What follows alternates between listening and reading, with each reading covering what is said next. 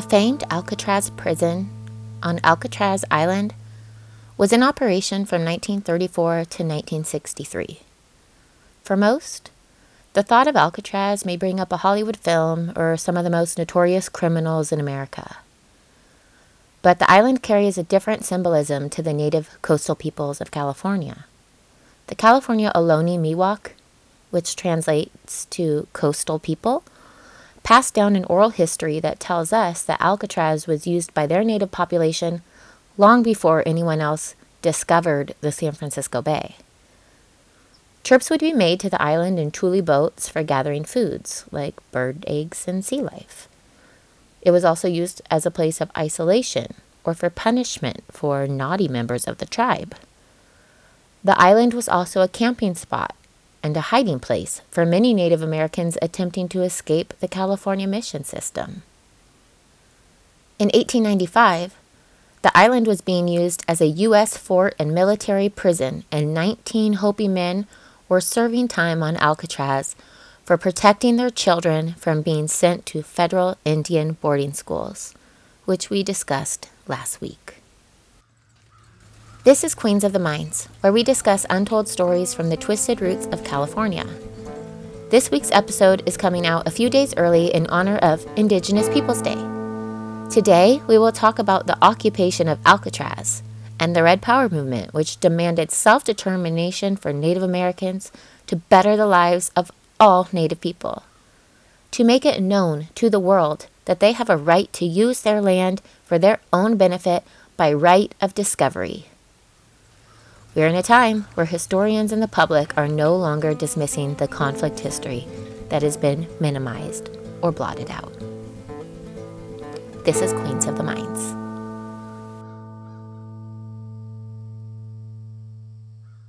In 1953, U.S. Congress established a policy towards American Indians: termination. This policy eliminated most government support for indigenous tribes and ended the protected trust status of all indigenous-owned lands. It wiped out the reservations, and natives had the choice to assimilate or die out. So the Bureau of Indian Affairs began a voluntary urban relocation program where American Indians could move from their rural tribes to metropolitan areas. And they would give them assistance with locating housing and employment. Numerous American Indians made the move to cities, lured by the hope of a better life. It was a struggle for them. Many struggled to adjust to life in a city with these low-end jobs, and they faced discrimination. They were homesick, totally had lost their cultural identity, and, giving a person a home and a job but taking away everything that they are, that's defining a human only in economic terms. So after they relocated and got the job and housing placement, as soon as they would receive their first paycheck, the assistance was done. Termination. This episode is brought to you by the law offices of Charles B. Smith. Are you facing criminal charges in California? The most important thing you can do is obtain legal counsel from an aggressive criminal defense lawyer that you can trust. The law office of Charles B. Smith has effectively handled thousands of cases. They do not just defend cases, they represent people. Charles is intimately familiar with the investigative techniques police and prosecutors use and is able to look at your case and see defenses that others can and do miss. Visit cbsattorney.com for more information. Even during the gold rush, no one liked attorneys, and Charles, you will love. Now, back to Alcatraz. When Rosebud Sioux Belva Cotier heard the Alcatraz Federal Penitentiary was closing in 1963 and that the property was going to be given to the city of San Francisco, she thought of the 1868 Treaty of Fort Laramie, the treaty that allowed Native Americans to appropriate surplus federal land. So, she and her cousin Richard Mackenzie retrieved a copy of the treaty and thought, if Alcatraz was surplus land of the government, the Sioux could claim it. Belva organized a demonstration to raise awareness and planned to take court action to obtain the title to the island. On March 8, 1964, Her group of activists, photographers, reporters, and her lawyer landed on Alcatraz. It was about 40 people. The demonstration lasted 4 hours. It was peaceful and in accordance with Sioux Treaty rights, but the demonstrators had to leave under the threat of felony charges. The idea of reclaiming the rock became a rallying cry for the indigenous population. 5 years later, on October 10th, 1969, there was a fire that destroyed the San Francisco American Indian Center. It was a detrimental loss for the Native community because the center provided Native Americans with jobs, healthcare, aid in legal affairs, and social opportunities. An activist group formed known as the Indian of All Tribes, with the Pipestone Indian Boarding School graduate Adam Eagle and the handsome Mohawk College student Richard Oakes. Richard had co-founded the American Indian Studies Department at San Francisco State, and he worked as a bartender in the Mission District, which brought him in contact with the local Native American community. The goal was to take immediate action towards claiming space for the local Indian community, and they set their sights on the unused federal land at Alcatraz, which would soon be sold to a billionaire developer. Adam and Oakes planned to take over on the island as a symbolic act. They agreed on November 9th, 1969. Richard would gather approximately 75 indigenous people, and Adam would arrange the transportation to the island. But the day came, and the boats did not show up. Nearby, there was a sailor watching the natives who were waiting, and some of them in their traditional ceremony dress. And Adam Eagle saw him and convinced him to take his 3-masted yacht and pass by the island with him and 4 of his friends on board. And he did, and as the boat passed by Alcatraz, Richard Oakes and two other guys jumped overboard, swam to the shore, and claimed the island by right of discovery. And it was at this moment that Richard became the leader of the movement, and it became more of a student-driven demonstration. And the 5 men were quickly removed by the Coast Guard from the island. Richard Oakes told the San Francisco Chronicle, "If a one-day occupation by white men on Indian land years ago established squatters' rights, then the one-day occupation of Alcatraz should establish Indian rights to the island." Boom. 11 days later, on November 20th, 1969, Richard and Adam met 87 Native men, women, and children, 50 of whom were California State University students. And so they meet at the No Name Bar in Sausalito just after closing at 2. They meet with some free-spirited boat owners, and they sailed through San Francisco Bay towards Alcatraz, not knowing if they'd be killed, ignoring warnings that the occupation of the island was illegal. Early that morning, Indians of all tribes made one last attempt to seize Alcatraz and claim the island for all the tribes of North America, using unarmed body and spirit politics. As they disembarked onto the island, an Alcatraz security guard yelled out, "Mayday! Mayday! The Indians have landed." 3 days in, it became clear that this was not going to be a short demonstration. Richard Oakes soon addressed the media with a manifesto titled, "To the Great White Father and All His People." In it, he stated the intention was to use Alcatraz for an Indian school, cultural center, and museum. Oakes claimed Alcatraz belonged to the Native Americans by right of discovery, and he sarcastically offered to buy the island back for $24 in glass beads and red cloth, the same price that the natives received from the white men for the island of Manhattan. Now I'll read the manifesto. "We feel that this so-called Alcatraz Island is more than suitable as an Indian reservation, as determined by the white man's own standards. By this we mean that this place resembles most Indian reservations in that it is isolated from modern facilities and without adequate means of transportation. It has no fresh running water. The sanitation facilities are inadequate. There are no oil or mineral rights. There is no industry, and so unemployment is very great. There are no healthcare facilities. The soil is rocky and non-productive, and the land does not support game. There are no educational facilities. The population has always been held as prisoners and kept dependent on others. Further, it would be fitting and symbolic that ships from all over the world entering the Golden Gate would first see Indian land, and thus be reminded of the true history of this nation. This tiny island would be a symbol of the great lands once ruled by free and noble Indians. We hold the rock. The Nixon administration sent out a negotiator, and as the two sides debated, the natives continued to settle onto their new land. Native American college students and activists flocked to join the protest, and the population of Alcatraz often swelled to more than 400 people. They moved into the old warden's house and guards' quarters and began personalizing the island with graffiti. Buildings were tagged with slogans like Home of the Free, Indian Land, Peace and Freedom, Red Power, and Custer Had It Coming. This episode is brought to you by Sonora Florist. Sonora Florist has been providing our community with beautiful flower arrangements for whatever the occasion since the early 1950s. You can visit sonoraflorist.com or search Sonora Florist on Facebook, Pinterest, and Instagram. There's a special website for wedding florals.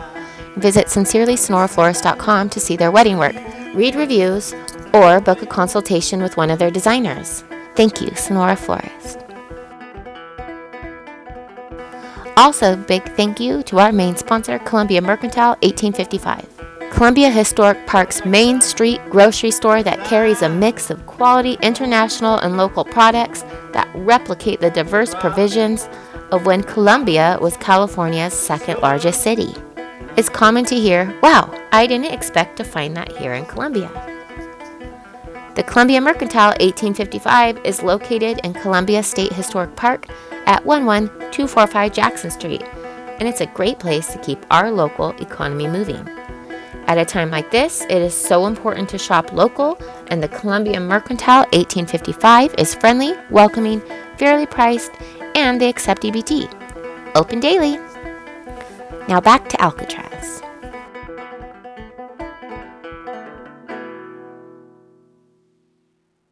The occupation sought to unify indigenous people from more than 500 nations across America, the Western Hemisphere, and the Pacific. Everyone on the island had a job. The island had its own clinic, kitchen, public relations department, and even a nursery and grade school for the children.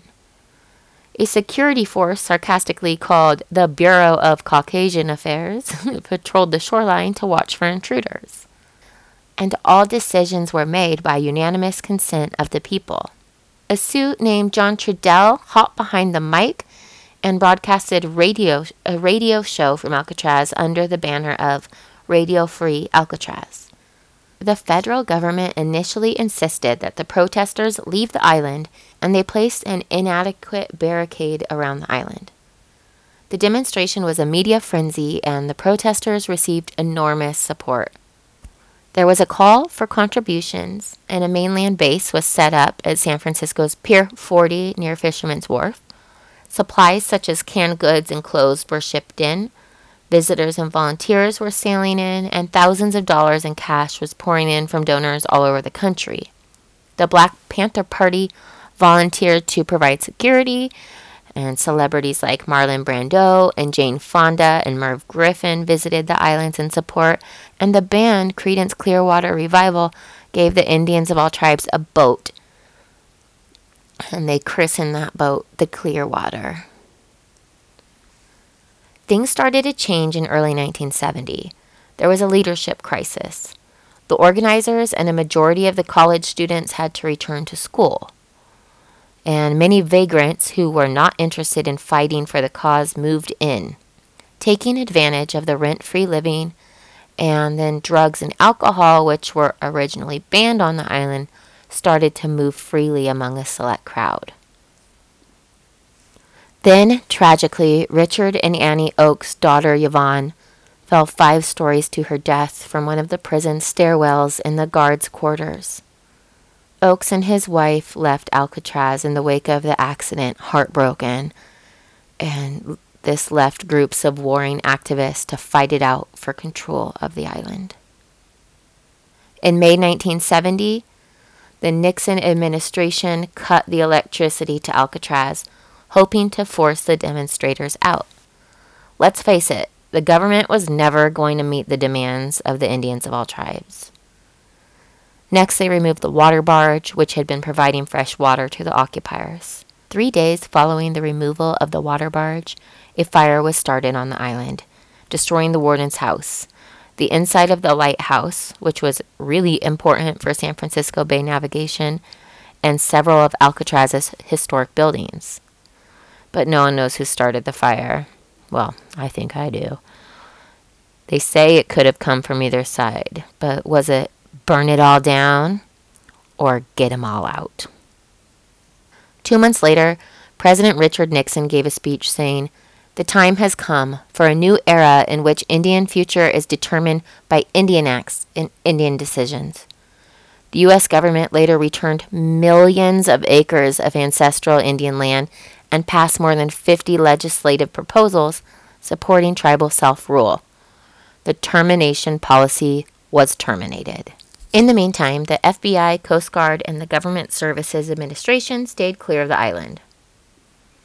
While it appeared to those on the island that negotiations were actually taking place, in fact, the federal government was playing a waiting game and just waiting for support of the occupation to fail. And those on the island would hopefully just end the occupation themselves.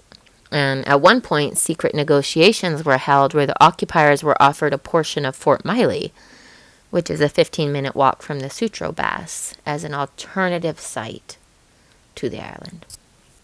But they were going to take nothing less than what they asked for. The occupation continued into 1971. Support for the cause had diminished after the press turned against them and began publishing stories of alleged beatings and assaults.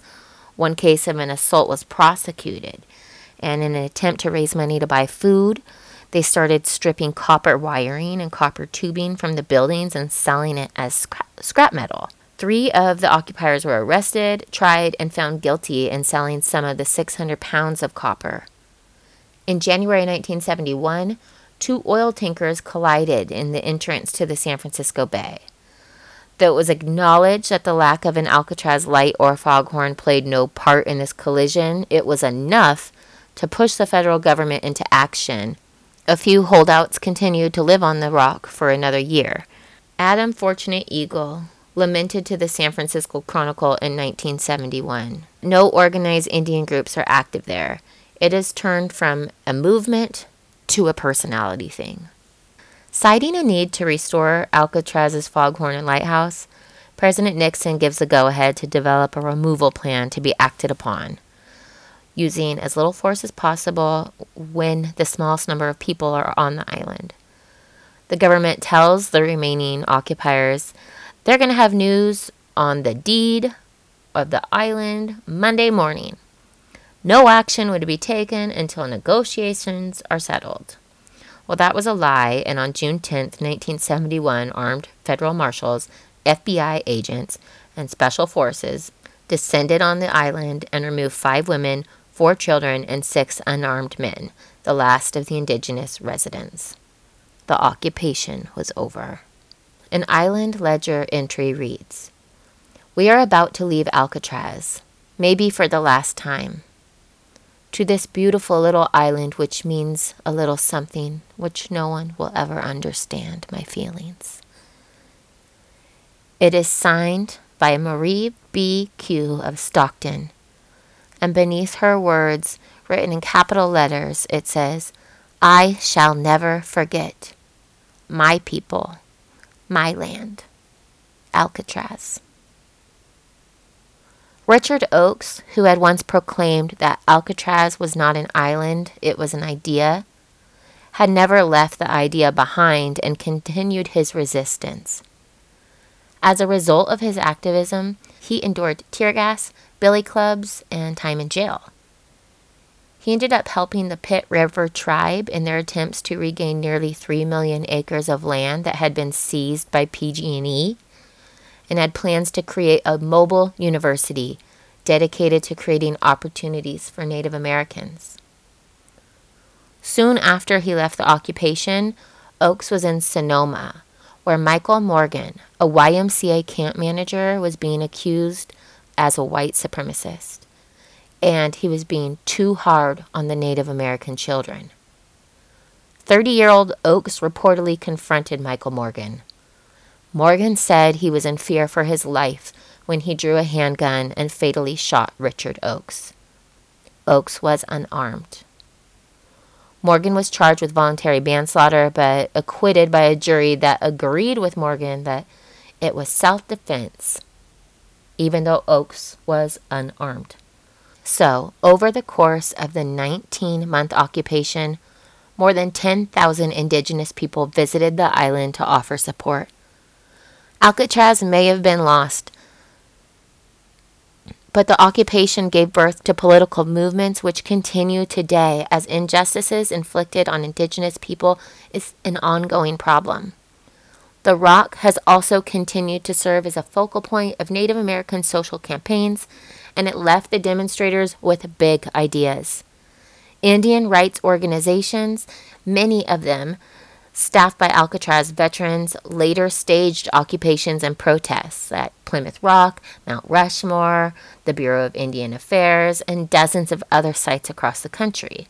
The occupation of Alcatraz was the first demonstration of its kind for the American Indians. It was a spiritual awakening for the indigenous peoples, and it renewed interest in tribal communities.